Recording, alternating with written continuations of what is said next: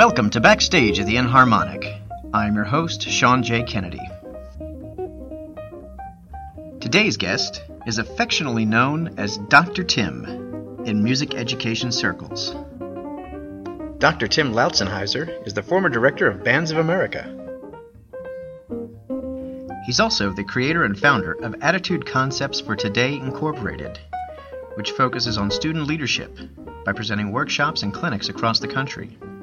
As of this date, Dr. Tim has taught and worked with over 3 million students. Dr. Tim currently serves as Vice President of Education for Conn-Selmer Incorporated and is a nationally recognized voice promoting arts education for every student. Hi, Dr. Tim, are you there? I sure am, Sean. How are you doing? I'm doing great. Thanks for taking some time and being a guest on my podcast. I have about 3 or 4 questions that I ask all of my guests. And in the podcast, I don't focus on what made them famous in their career. I focus on the edges of their career, where music started and what they're doing now. So my first question is, when did music become part of your life? Like, how far back can you remember that was a pivotal moment? Oh, that's a great question. I don't remember when it wasn't. I think that's the better answer. My mother is a dancing teacher. In fact, she's still teaching. And my dad made music, not professionally, but I mean, it was just always there. I mean, that's when it was records, and so I just grew up. I mean, I think I was 4 years old when I started taking piano lessons, just because my Aunt Helen said that's what I needed to do. So there wasn't a pivotal moment. It was just part of my birthright, I think. Was there any artist or special group that you were really into that you can remember? I always liked jazz. I'm not sure that was what my piano lessons were designed for, but I just remember I would practice the piano stuff I had to, and then it was, start listening and start copying, and I was always a Ramsey Lewis fan, and kind of sort of bebop jazz and Ahmad Jamal and all of those great.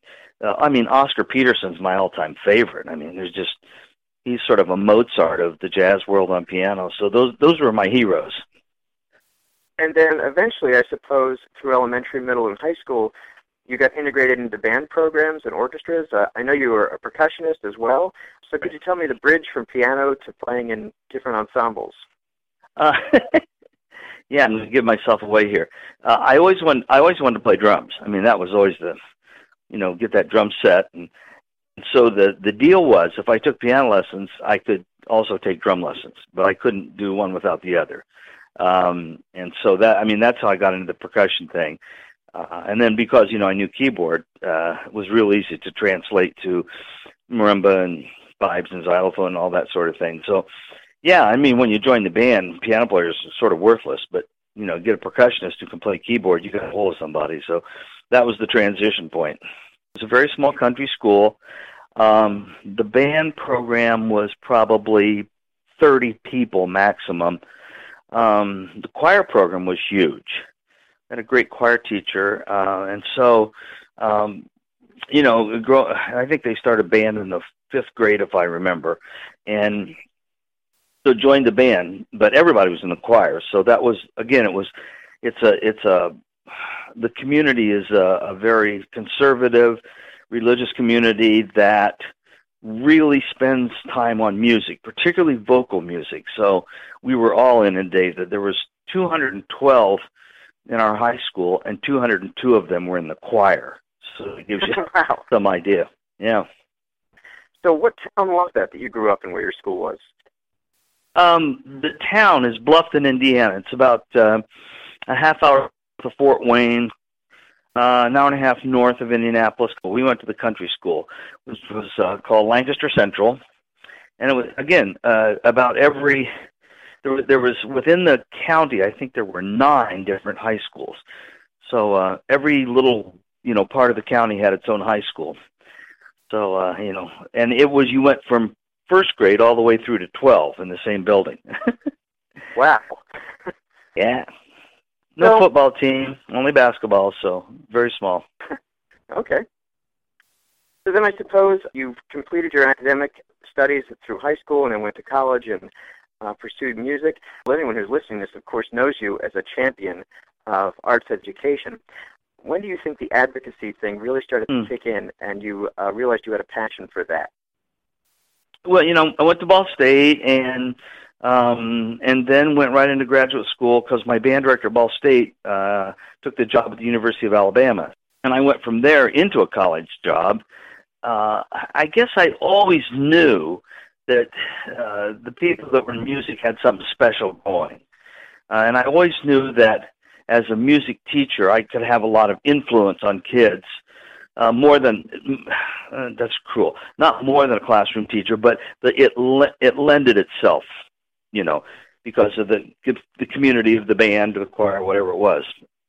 And then when I went to work for Bands of America, it became obvious the parents they weren't completely aware of the benefits of music. And then when we started Attitude Concepts, and we're going from school to school and doing sessions, the various hosts would say, is there any chance you could talk to my booster club, my parent club, and let them know that this is just more than, a Christmas performance or a marching band contest or whatever. And then it triggered. And then it was like, oh my gosh, because the parents are the big decision makers in many ways. So that's what really opened that whole forum of saying you cannot not have your child in music. There's just too many benefits, and most of the parents didn't know. So that was that was what was promoting that.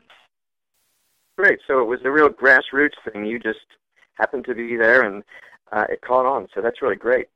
And thank you on behalf of every music teacher I know for all of your efforts, because your publications and your lectures and all have helped all of us. So thank you for all of that. I appreciate that. That's kind. So I have two more questions. So do you use an iPod? I'm probably the most techie illiterate person there is. I have all kinds of music on my phone, which okay. I guess is an iPod too. So yeah, I'm never very far away from it. How's that? Okay, good. Because I've asked some other people the next question I'm going to ask, and they say I don't use an iPod, I use vinyl. So I feel confident asking you this next question. So on your iPod right now, in Dr. Tim's most played list, what have you been checking out the last few weeks, if I looked at your iPod? Good question. Well, I mentioned before I'm an Oscar Peterson fan, so that's just music candy for me. I mean, I never get enough of that. I will, if I'm going to conduct, do an honor group or an all-state or something like that, I'll have that music on there, so it drives it into my brain. I love the classics. I mean, you just can't get any better than Mahler. I mean, it's just great. I mean, when your mind wants to really fire, you've got to put some of that Bach on, because it just drives into you. And I'm also a fan of rock and roll. So there's some Tower Power on there. Nice. That. Excellent. Yeah, I just saw them not too long ago. They were right here in Philly, and phenomenal. Did a rehearsal, and it was incredible. So the last question: outside of your music activities, what do you do in your limited free time? Is there a hobby, an activity that you like to do? Everybody always asks me that. My vocation is my avocation. There's just not many hours that I'm not immersed in this in some way. Like some people go, well, I can't wait till school's over with, so I can go do this, and I'm like, I don't want this to be over with.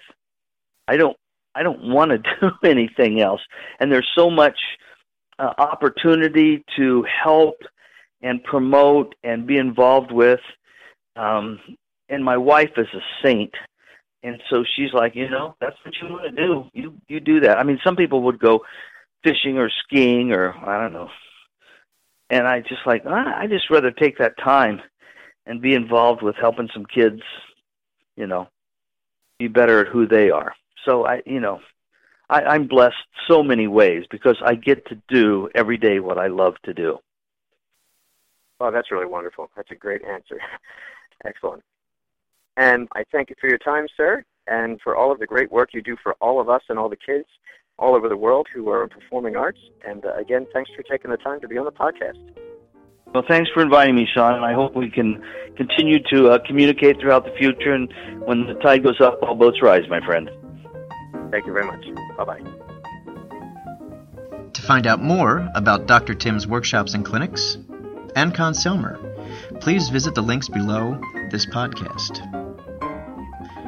Today's soundtrack was provided by none other than the Oscar Peterson Trio performing Strike Up the Band.